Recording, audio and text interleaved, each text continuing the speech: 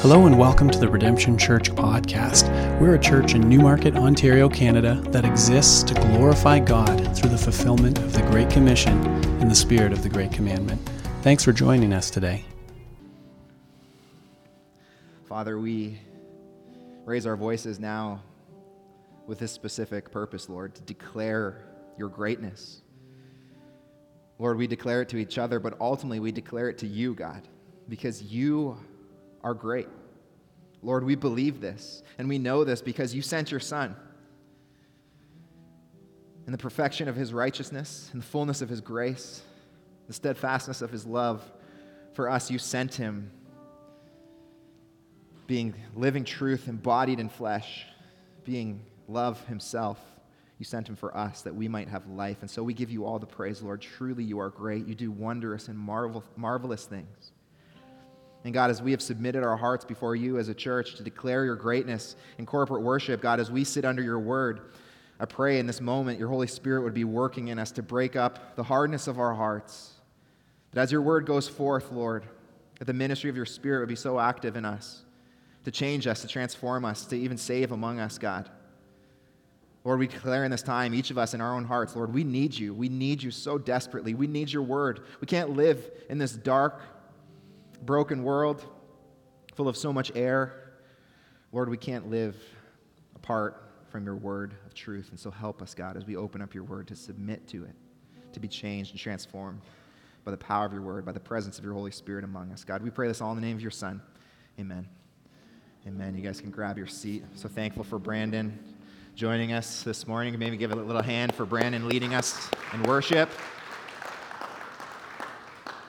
Praising God also that it's only 3 songs. I think if we sang 4, I don't know that I'd have a voice to preach right now. You guys can open up your Bibles to Ephesians chapter 4. We're going to be continuing part 2 of a message that we started 2 weeks ago called Gospel Driven Church, where we are also in Ephesians 4. Now, I want you to know as you're turning to Ephesians chapter 4, we'll be in verses 13 to 16. I want you to know that never, ever in my life have I been described as someone who is naturally able to build things. There are people who are like that. My father-in-law is one. I don't know how this kind of knowledge comes to these people, but somehow, no matter what they want to do, they're able to build it with their hands just from scratch. That's not me. Now, I say that I'm not naturally able to build things because about 10 years ago, a project manager came into my life, and that project manager's name was my wife, Amber. And the honey-do list doesn't pay any regard to your natural ability to build things. And so I found myself over the years having to build things. And you could look around my house and I could point you out. I wouldn't want you to look too closely, but I could point you to a number of things that I have built. And so I found myself seeking instruction. And to do that, I've turned hundreds of times, if not thousands of times, to various YouTube videos that instruct me in the way of building the things that I need to build. Now, 2 weeks ago in Ephesians chapter 4, we discovered that the gospel-driven church is made up of saints who do the work of ministry. We discovered that the work of ministry is not just the call of the pastor, it's not just the call of the select few in the church. The work of ministry is for all those who are called by Christ and saved by the gospel. And Paul tells us in Ephesians 12, that our job is to equip the saints for the work of ministry, and this is what the saints do, listen to this, for building up the body of Christ.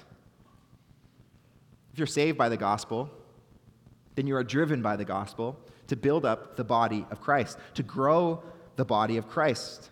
This is our gospel commission as a church. And so our question this morning is the same question that I've had countless times sitting in front of a YouTube video. Our question is this: how do I build this?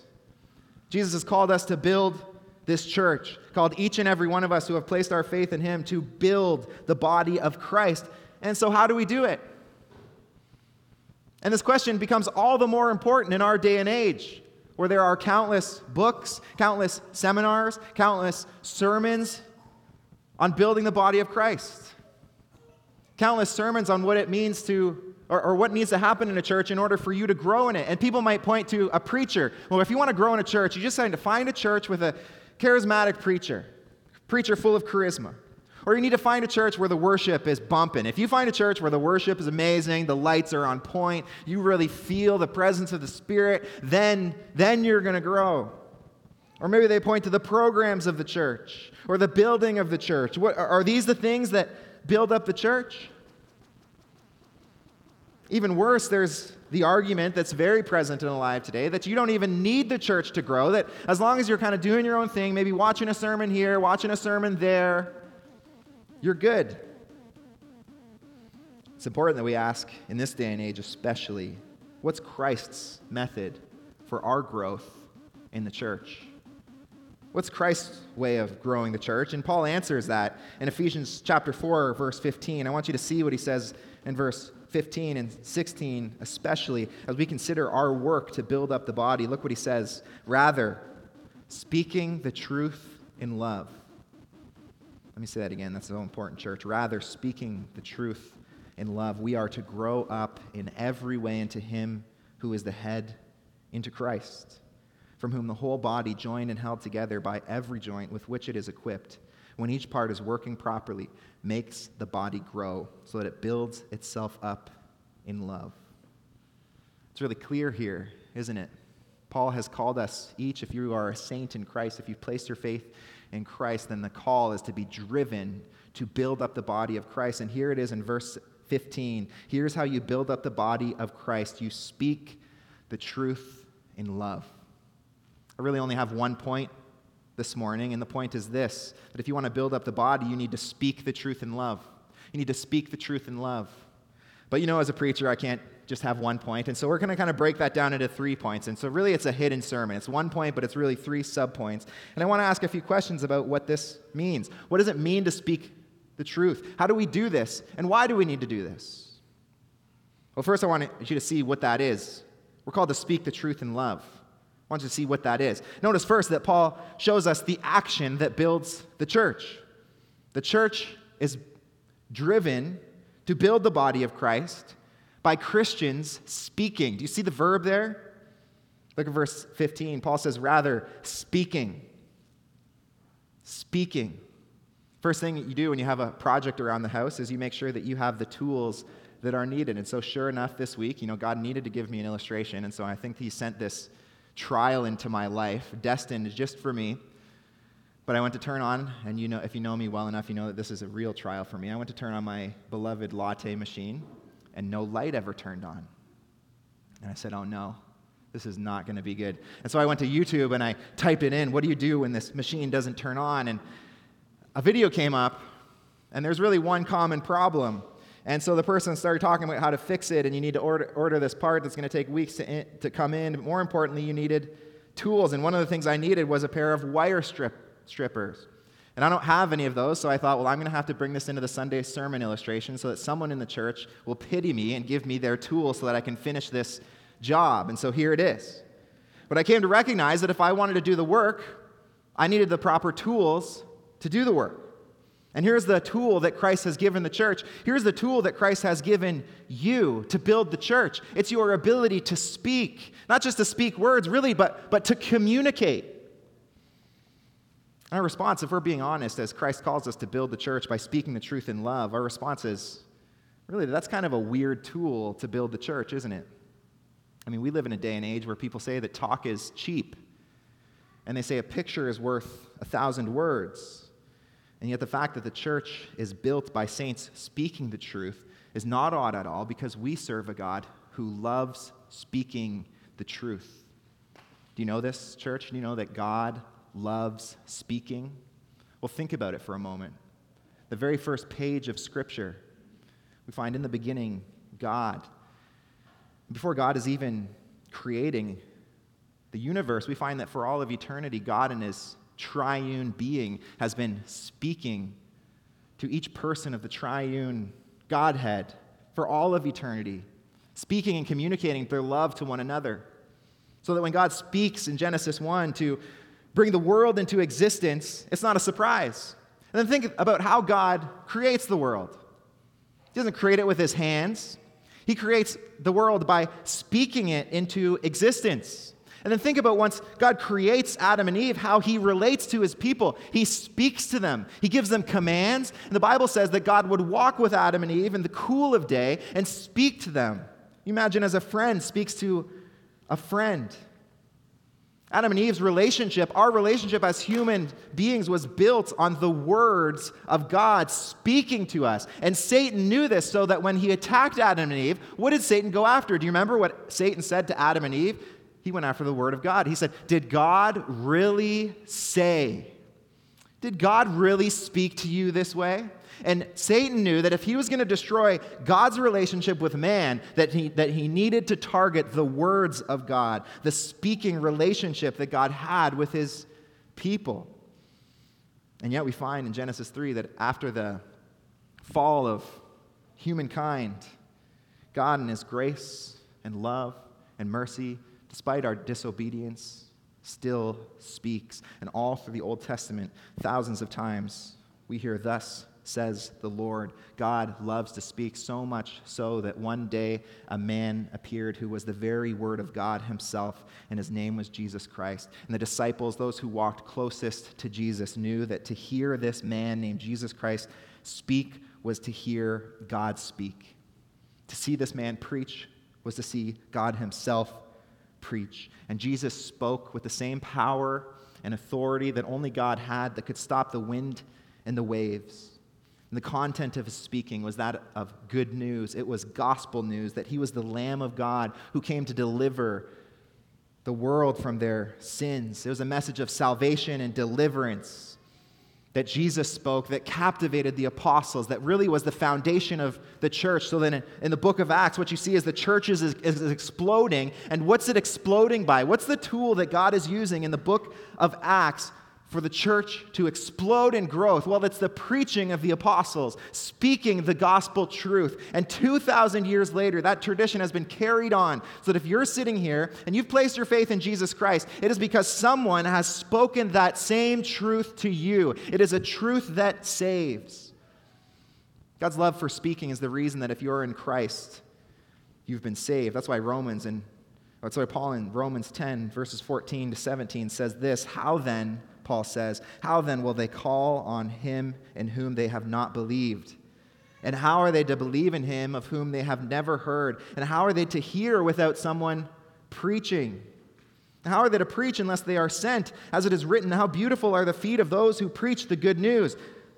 But they have not all obeyed the gospel. For Isaiah says, Lord, who has believed what he has heard from us?" So listen to this, church. Verse 17 of Romans chapter 10. "So faith comes from hearing, and hearing through the word of Christ." You see, our God is a God who loves to speak, because our God is a God who loves to save. So that if you're in Christ right now, you can point to a time where God sent a servant, whether it was in person to explain with words the gospel to you, or maybe you were listening to a message, or maybe you were reading the words that someone wrote. God sent a servant speaking his word to you so that you might be saved. Because in order to believe, people must hear the word of Christ spoken to them. Think about this for a moment. If you're in Christ, it's because God loves speaking. God loves to speak. He spoke to create this world. He spoke to reveal himself to us in his word. And still he is speaking through his servants who are carrying the gospel news to those who do not believe and to those who have not heard. And so this is what we need to understand, that if we're going to be a gospel-driven church, the first thing that we must do is seek to build the kingdom of Christ by speaking the gospel truth. Don't miss the astounding reality here. You are commissioned by Christ to speak the good news, to call unbelievers to faith and repentance, but you don't go empty-handed. You go with the words of the God who loves to speak. And as you speak these words of truth and life, they carry more weight than any other word. Because God told us that this book is a sword, and that this sword is living and active. And as you speak the truth, it is God's prerogative, it is God's desire, it is God's will to use that truth to save. And so Jesus tells us the parable of the farmer. What's the farmer do? He sows the seed, and then what does he do after he sows the seed? He goes to sleep. And Jesus tells us God gives the growth. And we're reminded that as we are commissioned to carry the good news to those who have not heard, to those who do not believe, all we do is sow the seed. We speak the words that God has spoken to us, trusting that God will use that word to give growth, to give salvation. I wonder if there's someone that God has placed into your life right now who needs to hear this word, who, like you needed one day, you needed a servant to come and declare words of truth to you. I wonder if there's someone in your life who needs to hear these words of truth from you. We serve a God who loves to speak, saves by his word. It's not surprising then that when it comes to building his church, that God wants us to speak the word in truth. It's not surprising that we build up the body by speaking. This is the task of the gospel-driven Christian, to build up the church by speaking the truth in love. Now the verb here, the verb speaking, what Paul says in verse 15, where he says, rather speaking, this verb has been pretty heavily debated by translators.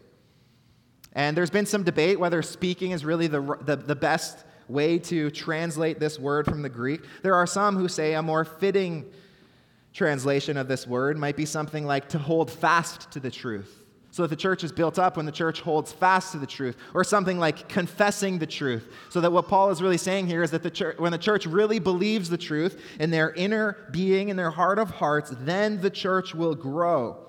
And I say that both those things can be true. That this word, I think, is properly translated speaking, but this speaking comes from this heart belief.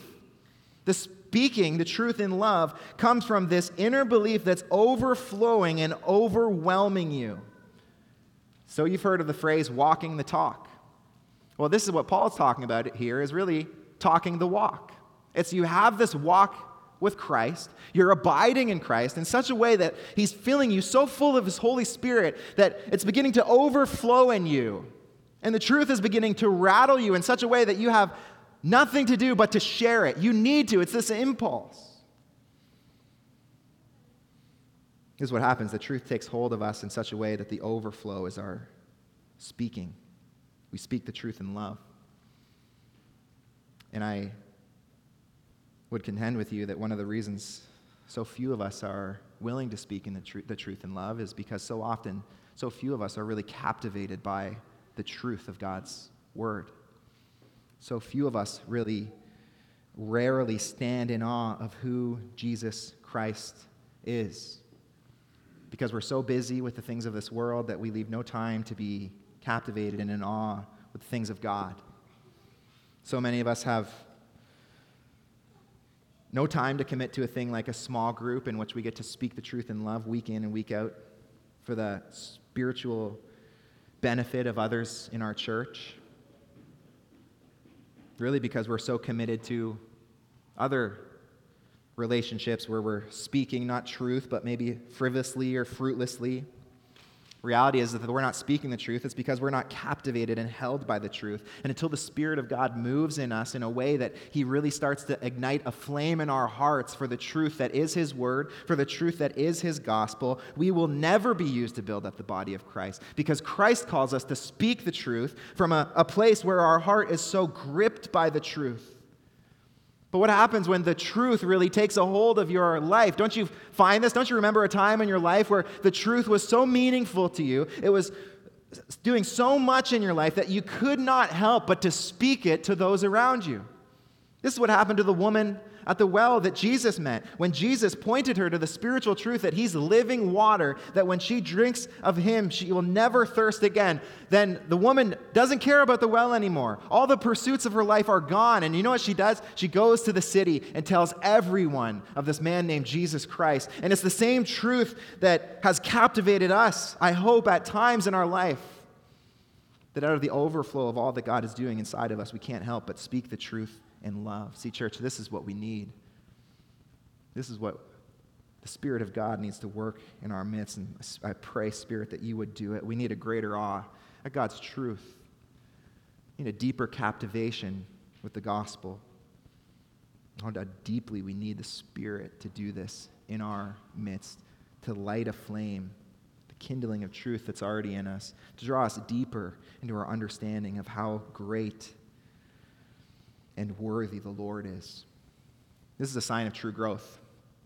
you're looking to ask this question, God, am I really growing in you? Well, a real indicator that you're growing in the Lord is that you just feel this overwhelming desire to be used in other people's lives, to speak the truth in love to them. I'm not talking about preaching. I'm talking about in your conversation as you speak to people, you desire to speak of the things of the Lord, to encourage them, to exhort them, to be used in their life, to build them up for the body and the glory of Christ. And so we noticed all throughout Scriptures that there are so many different ways that the church is to function with one another, so many different one another's, but so many of the one another's really have to do with how we speak to one another. And this is because this is how we build up the body of Christ, by speaking the truth in love to one another. And so there are times where we must exhort one another, and there are times where we must encourage one another. There are times where we must teach the gospel to one another, and there are times where we must just remind each other of the gospel. There's times where a strong reproof is needed, and there's times where great comfort, maybe even silence, is needed to build up the body of Christ. Times when we testify of God's goodness to each other, times where our silence is the greatest comfort we can give. But all this to say that if we want to engage in building up the body of Christ, if we want to do the work of ministry, then we must be speaking. And so let me ask you this, Christian. What environments are you in your life where you are given the opportunity to speak the truth in love to other believers? See, the first thing that must happen is, after salvation, is that you must be in fellowship with believers. And this is what church commitment looks like. It looks like to be in the presence of believers who are building you up as they speak the truth in love to you. And so you need to understand that church commitment is not just showing up here for a Sunday service, not just participating in the hour-long service that happens here. But if you want to build up the body of Christ, and if you want to be built up yourself, then you need to participate in the fellowship of the church and the opportunities that the saints of the church have to speak the truth to one another in love. You put yourself into the life of other believers so that you can speak the truth in love to them. You need to have the opportunity to do this. This is why it rejoices my heart to see fellowship happening before the service. For 15 minutes or for half an hour for some people, showing up early for no other reason, just to speak to each other, to encourage one another, because they recognize, I need this fellowship. I need other believers speaking the truth in love to me. This is going to build me up. This is going to be for my good. This is why I love to be here for so long after, encouraging one another, fellowshipping with one another, speaking to one another, sharing what was impactful from the message or the service to one another. That's why I love to see people in the church fellowshipping outside of the Sunday morning worship service, taking all these informal opportunities to speak the truth in love to one another.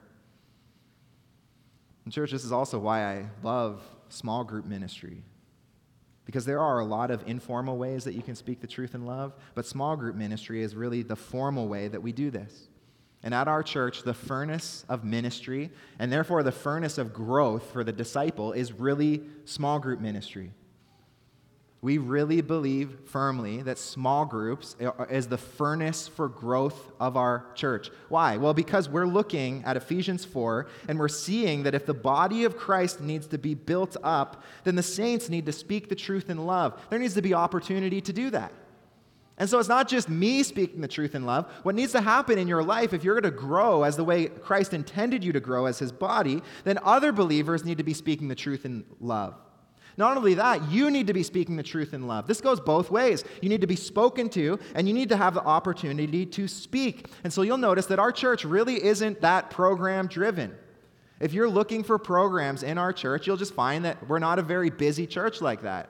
But our church really is small group driven because we believe that ministry happens. Again, why do we believe this? We're looking at God's word. The ministry of the saints is to speak the truth in love. And so what can we do to get the saints together to speak the truth in love? And the answer for us is small groups. It's not the only way, but it certainly is a very good way to do what the Bible calls us to do. See, to join a small group is to take up this commitment, to understand that Paul and really Jesus calls us to build up the church by speaking the truth in love. And what you do when you join a small group is you say, I'm going to, every night, maybe Wednesday night of every week, I'm going to show up, and for a time, I'm going to have the opportunity to speak the truth in love and have the opportunity for others to speak the truth to me. It's this formal commitment to build up the body of Christ. And it's a commitment that when you make formally leads to great accountability, that leads to great growth. Let me ask you this question. Suppose, it's January, and you're hanging out with your friend, and it's that time that we all make New Year's resolutions, and you're with your friend, and they say, I'm making a New Year's resolution this year. This year is finally going to be the year. I'm going to lose some weight. And you say, that's great. How are you going to do that? And they say, I'm just going to do it. It's going to happen at some point. Maybe I'll drink some water and eat some good food and might go on a walk every once in a while. And it's definitely going to happen. I'm just going to do it. Well, you might look at that friend and maybe you won't speak the truth in love to them and tell them the harsh reality that it's likely not going to happen. But you're going to walk away from that conversation and say, well, I don't think I'm going to see much change from that person. And I'll actually be pretty surprised if with that kind of level of commitment, taking that goal with that sort of informal commitment, I'm actually going to be surprised if they do change at all. Then imagine you have that same conversation. You say, what are you going to do to fulfill that resolution to lose some weight? And they say, I just signed up for the gym. I have a personal trainer. They're going to meet me at the gym every morning at 7. And they're putting me on a diet plan. I'm going to eat this, this, and this, and I'm committed to it. Well, you might start to take that resolution a little more seriously. You would expect to see some change because this person is formally committed to this goal. And really, this is what small group is. See, growth can happen outside of a formal small group ministry. But to join a small group is to say formally, God, I want to speak the truth in love. And God, I need the truth to be spoken to me. And so I want to make sure every week this happens. And I want to make sure that if I don't make it one week, there are people who are praying for me, and there are people who are caring for me, that are reaching out to me if I fall off the radar. I need this accountability because I need this to grow. This is the power of small group and why we're so adamant about it, because we believe it fulfills our biblical commitment to each other to build up the body of Christ, to speak the truth in love to one another. This really solidifies what it means to be committed to a small group. I'm showing up to build the body of Christ. I'm showing up to speak. Well, this is what we do. We speak the truth in love. But the next thing I want you to see, and really the second point of our one-point message, I want you to see how it's done. You notice what Paul says there? He says speaking, but what are we speaking? Paul says the truth in love. We speak the truth in love. Now in verse 15, as Paul talks about the truth, really he's kind of contrasting that to what he said in verse 14. Look what he says in verse 14. I hope you're looking at your copy of God's word with me. He says, so that we may no longer be children, tossed to and fro by the waves, carried about by every wind of doctrine, by human cunning, by craftiness and deceitful schemes. What Paul says is, we live in a world that is full of falsehood. We live in a world that's full of human cunning. We live in a world that is full of error. And there is a present danger to each of us because we're constantly bombarded with whether it's advertising or our workplace or social media. We're constantly spoken falsehood. We're constantly bombarded with claims of truth that are not truth at all according to God's standard. And we live in this world, and what Paul is saying is we need a break from this world, and that when you enter into the doors of the church to be ministered by the saints of the church, what should happen is you should get this breath of fresh air. This is the place of truth. And historically, this is what the church has been in the world, has been the place of truth. Paul breaks into the midst of our life and the noise of all the distracting voices speaking falsehood to us to say that we need the church. We need the clear voice of brothers and sisters in Christ speaking the truth in love to us. We need this because of the world that we live in. Constantly bombarded by falsehood. So we enter into the fellowship of the church to hear the truth. And we don't just hear the truth in the church because as a church we're like bragging, we found the truth. The reason why in the church we hear the truth is because God has revealed the truth to us. That's why in all the ministries of this church, our aim is to be unapologetically about the truth. That's why in our preaching ministry, we always preach from the Word. That's why in our worship ministry, we always sing songs that are true to God's Word. That's why in our kids ministry, we always teach God's Word. That's why in our youth ministry, we always disciple according to God's Word. That's why in our small group ministry, we always speak the truth of God's Word and love to each other, because we believe that in this world that's full of falsehood, that's full of deceit, that's full of human cunning, what we need is this book. This book is a breath of fresh air to us, because every word is true. We need this. We need this. We're all about truth here because truth has been given to us in a book. It has been presented to us in a living person, Jesus Christ himself. This is a sad reality, though, church. We are all about the truth here, but the reality is that we live in a world that is a post-truth world. That even as I'm speaking right now, that if your definition of truth according to the world's has been defined according to the world standard, we're not even really speaking about the same thing. See, what I'm speaking about right now is true truth. That's what Francis Schaeffer called it, and I think it's really helpful. It's true truth. I'm talking about a truth that is objectively true over all other truth. But the reality is that in a post-truth world, especially when it comes to religion, the argument, really the prevailing argument, is that there is no truth. That each person is kind of entitled to their own personal belief system, and that can be true for you, but it doesn't have to be true for me. And if you're a Christian, you might have heard this as you've explained your faith to someone, and someone has said to you, oh, that's good for you. I'm really glad for you. Now, there's a fine line we walk, isn't there? When it comes to objective truth versus subjective truth, because some things are subjectively true, aren't they? For instance, it can be, let me just really italicize that word, it can be true for you that pineapple is good on pizza. Now, I don't want to start like a church split here, because I know this is a really divisive thing that we can talk about, but we can at least all acknowledge, some of us just can't even do this, but we can at least all acknowledge that pineapple, some people like it. It's too hard for some of us, but we can believe it. That's a subjective truth. And with something like that, we can stand back and say, okay, fine, I concede it is true for you. But we also must understand that there are many things in the world that are objectively true. And one of my arguments against the post-truth world is that those people who say that there is no truth don't expect that reality to be true when their kids' math tests are being graded. We live in a world where 1 + 1 is 2. I'm really glad I got that right. I went to Bible college for a reason. It was to get away from math. There is objective truth. Now, the prevailing worldview says that when it comes to your belief in God, that there is no objective truth. That whatever your truth is, that's your truth. And you've likely heard this worldview illustrated by the illustration of the blind man and the elephant. And kind of the way that this no truth worldview is described as if you could imagine an elephant standing in this room. What an odd worship service that would be, but just imagine for a moment it's in this room, and that blind men start coming and trying to figure out what it is that's in this room. And so one man starts feeling this object and says, oh, this feels like a tail, it's long and bushy. Another person comes and starts feeling around and says, oh, this feels kind of like a tree.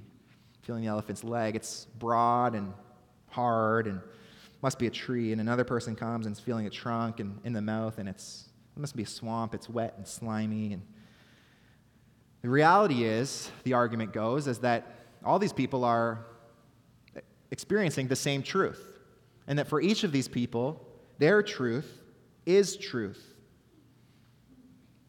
This is the prevailing worldview of our day, that there is no truth, that all truth is subjective. Now, here's the problem with that illustration, that if you really believe that there's no objective truth, if you really believe that the answer for why there's all these different worldviews, why there's all these different religions, is that everyone's just experiencing the truth, what you're saying is that in that illustration, there is one person who can see. What you're saying is that you're the person in that illustration who can see. And you can see that all these people who are, whether it's the faith of Islam or the faith of naturalism or the faith of Christianity, all these people are feeling the same elephant. And you're saying, in this room, I can see perfectly clear. I can see that all these people are experiencing the same thing. And so my worldview must be true because I can see everything. There is no truth. It's a very objective statement, isn't it? It's very objective to say there's no truth. That's an objective truth. And yet to stand at that position to say all these other people are blind, that's also really exclusive. You're saying these people don't understand, but I do. It's a very exclusive truth that you believe. It's also a very prideful belief that you believe that you, above all these other people, you've come to this knowledge by yourself. You know, the amazing thing about the truth of the Christian worldview is that we have nothing to brag about. I'm not standing here saying that I've discovered truth, that I'm the one who's figured it all out. I'm standing here saying that the God who created this world has spoken his truth. That I don't need to figure it out because God has spoken in this world and he has declared what is true truth. And it doesn't come down to the opinion of man. It doesn't come down to the argument of man. It comes down to the word of God. See, in this book, God has declared, I am here. It's as though God were in this room and yelling to us, I exist. And not only does he declare that in this word, he also says, this is who I am. He declares his existence through his word, but he also teaches us about ourselves in his word. And he teaches us what we must do in his word. This is why as a church, we need to be desperate for the truth. Because God has spoken in this world. He's revealed himself to us. And if this church for a moment ceases to be about this book, if this church for a moment ceases to be about the truth, we cease to be a church. We cease to be God's church. Yet the reality is that this is God's church, built on the foundation of God's word. And as a church, what we need most is to be desperate to hear God speak. You know, that should inform every morning. I love what Brandon said this morning, that so often we can come to church service and just, it's kind of the same old thing. It's another morning. It's good that I made it on time. And yet really our hearts should be in this place of, God, I need this. I need to hear you speak. I need this ministry in my life. I can't live apart from your revelation. Are you desperate for the word of God? Are you desperate to place your feet on the firm foundation that God has given us in his word? Are you desperate to find refuge in God himself? The reality is so many of us lack this desperation to hear God speak. Our life is so busy with so many other things. We have so many things to do. We can't take time to read God's word. Too tired, too busy, too many kids making too many noises, too many items on the to-do list. I'll just put God's word to the side. And God's right now in this moment speaking to you, saying, there's nothing you need more than the revelation of himself. There's nothing you need more than his word. See, it's only when you're desperate that you'll really turn to God and say, God, I need you to fill me. I can't live this day without me. I need your word. I can't live apart from you speaking to me. That when God fills you up with that, the answer of that prayer, it's only then that you begin to overflow in speaking the truth to love in a way that builds up his church. And so really, this is what the church should be. It should be a bunch of desperate people coming together on a Sunday morning saying, I need this. I love this kind of illustration of church, that church is just beggars telling other beggars where to find bread. And that's really what it is. None of us is greater than the other, but each of us have found God's word, and we speak the truth in love to one another when we say, hey, you got to see how God is speaking to me through his word. We're hungry beggars telling other hungry beggars where to get food. We've tasted the food of God's word. It sustains us, and now we want our brothers and sisters in Christ to know this. This is the truth that we speak. It's the true truth. But notice that Paul also says that we speak the truth. And this is going to be hard for some of us to hear who like to treat truth kind of like a baseball bat. But Paul says we speak the truth in love. In love.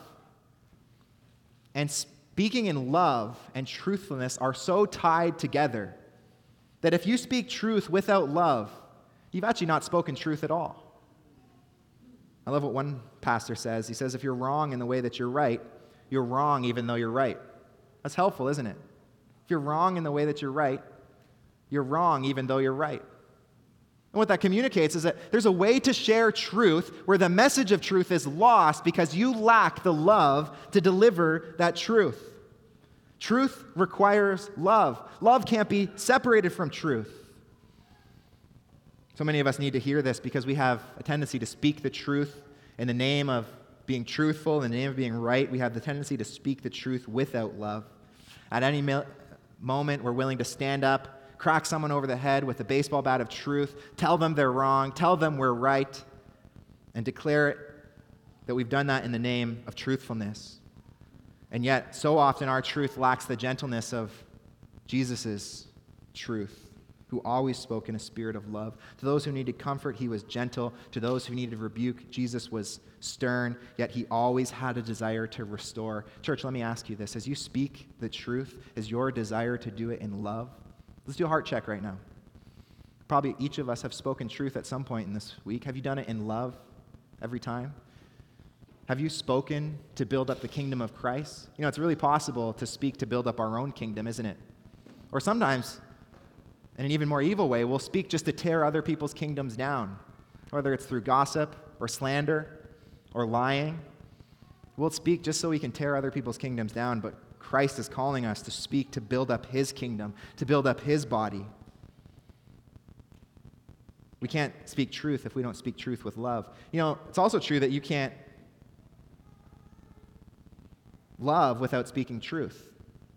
See, there's two sides of this. It's, on the one hand, many of us struggle to speak the truth with love because we speak the truth like truth's a baseball bat to crack over people's head. On the other side, some of us fail to love because we never speak the truth. And what Paul's saying here is that these are two sides of the same coin, that you need both of these things. And so some of our error is to try to love without telling the truth. Love spoiled without truth. The very definition of love requires truth. Love is seeking the well-being of someone else before you're seeking your own well-being, and that requires at times that you tell the hard truth. And so the parent who loves their child, you know this, parents, sometimes more than any other truth, it's required out of the love of your heart to discipline your child, to tell them that the way that they're living is wrong. Now, whether we always do that in love is another question, but we know that the parent who loves their child will tell them the truth. So God disciplines those that he loves. So in our friendship, we won't let another friend live in a way that we feel to be wrong because we love them. We feel the need. We're compelled to share the truth with them despite the fact that it may hurt. And friends, you need to know that this is increasingly difficult in our day and age. We live in a world where not only are we under immense social pressure to love people by not speaking what we believe to be true, we live in a world where we are under immense social pressure to apparently love people by speaking what we believe not to be true. And there is pressure on a Christian to accept the things that are so counter to God's word in the name of love. And Paul says it can't be so. That true love, we know this from the love of our parents, the love of a friend, and ultimately the love of God. True love speaks the truth, even when it hurts. Isn't this so true of Jesus Christ? Isn't he the ultimate example of this? Jesus could have stayed in heaven. He could have left us on our hell-bound race. But love, it beat in Jesus' heart too greatly. And so he was compelled to leave heaven to come to this world as a man to speak the truth to us, to call us to a gospel of repentance and belief. What was the cost to Jesus? Well, the cost was his very life. Because Jesus loved you so greatly, he was willing to speak the truth in a way that it would eventually lead to the cross. Maybe you're here this morning and you know you haven't lived up to God's standard of truth. You know that before a holy and righteous God. The only thing that you're deserving of is his wrath. And you need to know that God has sent his Son to this world, the living embodiment of truth, to declare the truth to you that you are a sinner, but not to stop there, not to leave you in condemnation, to declare the truth that he is going to die for your sins in a way that if you place your faith in him, there is therefore now no condemnation on your life. It is true that you are a sinner, but it is also true that the mercy and grace of Jesus Christ is greater than your sin could ever be, so that if you place your faith in him, you can find life. We find life ultimately because Jesus spoke the truth in us. Lastly, I want you to see this. This is why we speak, why it's necessary for us to speak. We see this in the other verses. We've spent most of our time in verse 15, but I want you to see that it's necessary for us to speak because when we speak, the church progresses. The church can't progress without the body of Christ speaking the truth in love. And so Paul says in verse 13 that we are to do this work of ministry, which in verse 15 he'll say is to speak the truth in love. He says we do this in verse 13 until we all attain to the unity of the faith and of the knowledge of the Son of God. Now this is really interesting in the book of Ephesians because if you know Ephesians, you know that all of chapter 4, especially in verses 1 to 3, Paul has been arguing that the necessity of the church is to maintain unity that's been given to us. And so Paul talks about our one faith, our one baptism, our one Lord, and he calls us as a church, maintain this unity. But look what Paul's saying now. He says that you need to attain this unity. That there is a unity that needs to be found in the church that you do not yet have. And so on one hand, we're told to maintain the unity. On the other hand, we're told to attain the unity, to find unity that's not yet there. On the one hand, we're given full unity in Jesus Christ, who's our one Lord, full unity in our one baptism as a church. On the other hand, there's still more unity to be found. What's Paul telling us to do here? Paul's reminding us that the Christian life is a life of progressing to attain what we already have in Christ. Church, it is true that in Christ you are fully righteous. Your sin has been cast as far as the east is from the west. God has forgotten your sin if you're in Christ. You've been totally cleansed. And yet, don't you know that it's true that there is so much sin at war in your heart? We battle daily with sin. And what Paul is saying here is that we need the church to progress into the fullness of what Christ calls us into. We speak the truth in love because we need help to grow. This is why in verse 15, Paul gives us this promise that when we speak the truth in love, you see this promise? We are to grow up in every way into him who is the head, into Christ. Because when we speak the truth in love, we're progressing other Christians' growth. And so understand this, you need the church. You need the ministry of the church for growth. You can't do it alone. You notice something interesting about this text? You notice that it doesn't say just that you need to speak the truth in love. It doesn't say that you need to put yourself in context where other people speak the truth in love to you. It says both of those things. Paul says speaking the truth in love, which means on the one hand, you're the one speaking. On the other hand, you're the one who's being spoken to. And the reality is that if we're going to grow in our Christian life, we need both of those things. You know, often what I hear Christians emphasize is their need to be spoken to. And when that's what you think church growth is all about, you know what happens? You start to not really value small group. You start to not really value church because you just think, well, I mean, it's only really affecting me if I don't show up. If I don't go to small group, okay, I lose the game. But Christ wants to reorient our understanding to say that you're actually needed in the church. And so let me speak to you very directly. If this body of Christ that God has called together here is to grow, we need you. You need to be speaking the truth in love. You say, oh, I don't know what to say. Well, just testify of what God's doing in you. You don't need to be a scholar. You don't need to be a preacher. You just need to be able to speak the truth to progress the church. You need to both speak and be spoken to in order to progress the church. There's also another reality that happens when we speak the truth. Why do we speak the truth? Well, it's in order that we might perfect the church. That we might perfect the church. Now, unless you call me a heretic, look what it says in God's word. In verse 13, it says, we speak until we attain the unity of faith and the knowledge of the Son of God. But look what it says. Here it says to mature manhood. We speak to mature manhood. This idea of in verse 14 that we might be children in this world, but Paul's calling us to something greater, to maturity, to being another way you could translate that is to mature adulthood. That we are to mature as Christians into who God is calling us to be. That we're to progress until we are finally everything that Christ has saved us to be.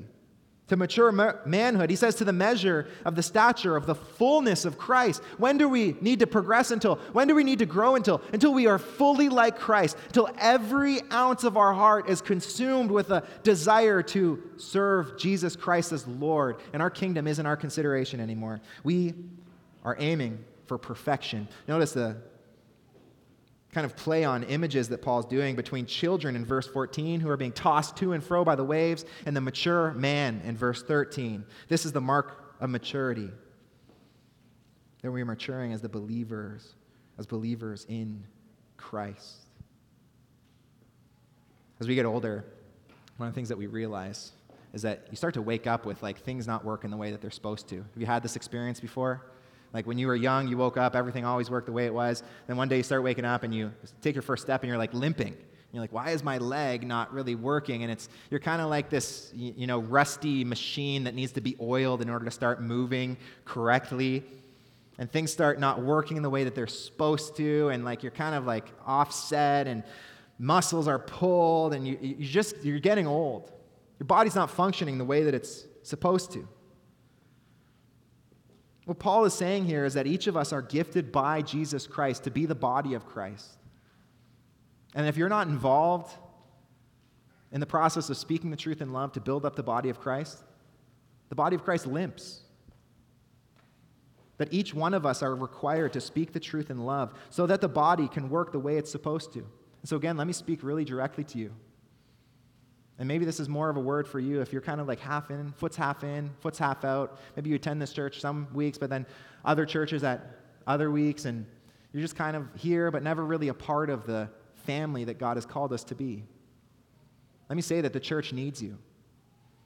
And maybe you're in the process of deciding between this church and another church.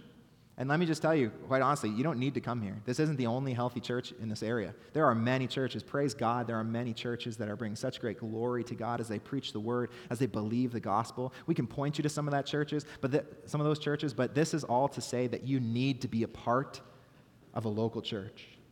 You need to be a part of the body of Christ. The body of Christ needs you. Whether it's this body or another body, we need you.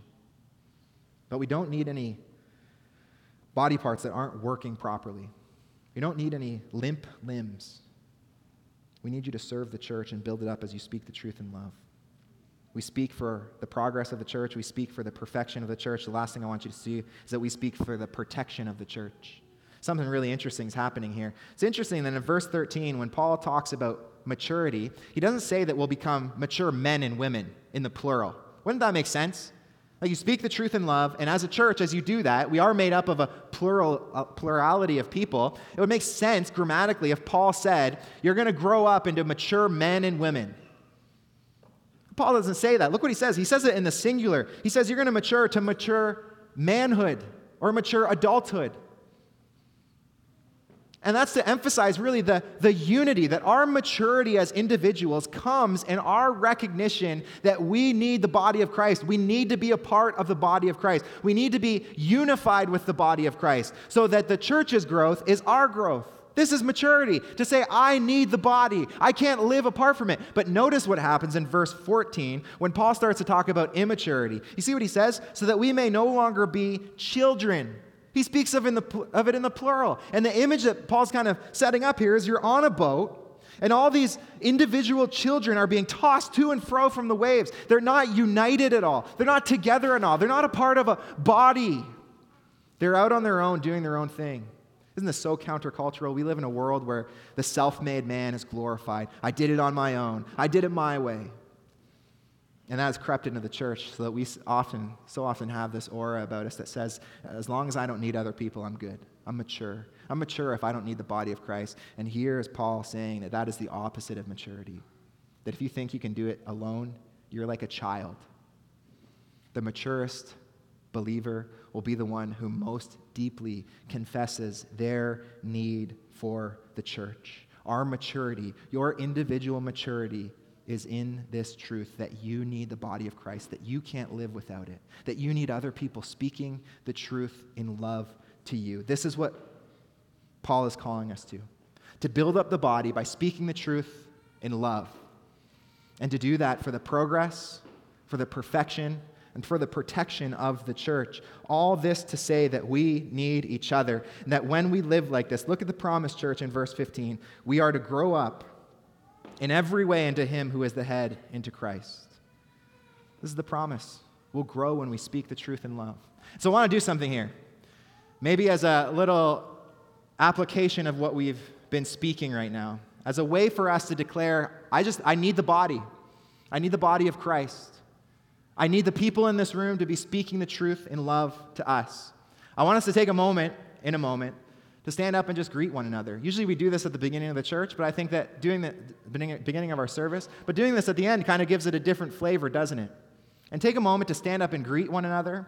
And as you do this, meditate in your heart that this person that you are greeting is part of the body of Christ, called to speak the truth in love to you, that you are called to speak the truth in love to them, that you need this person's ministry in your life, that they need your ministry in their life. This is what we are, the body of Christ, called to build each other up in love. Let's take a moment just to greet those around you, and then I'm going to close our time by praying.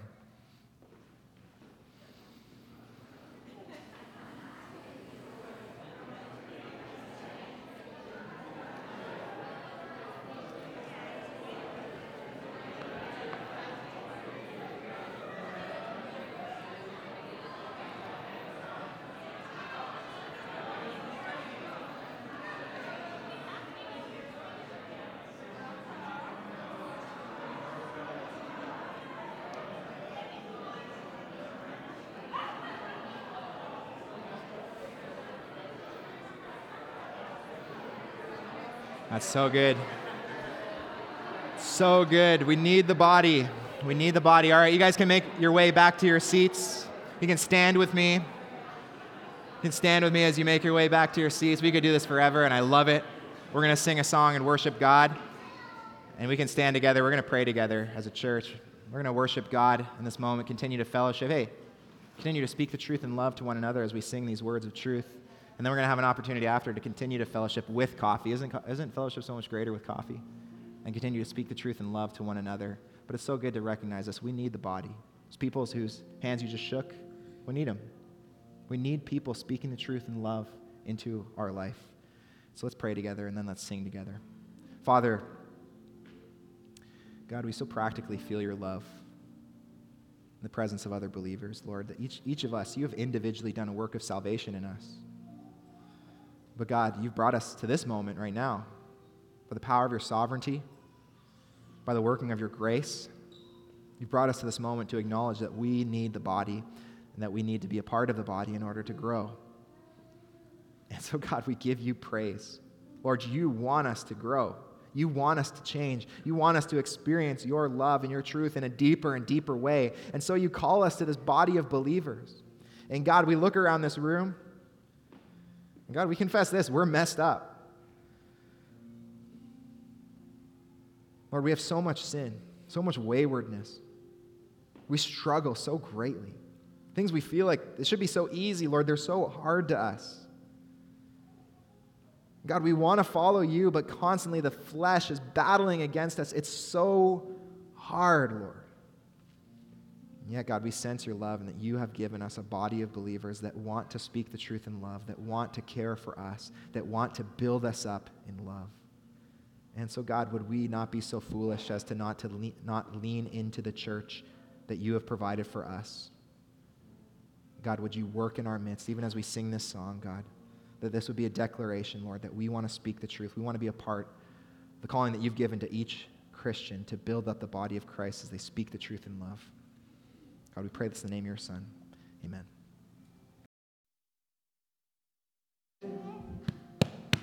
Amen. Amen.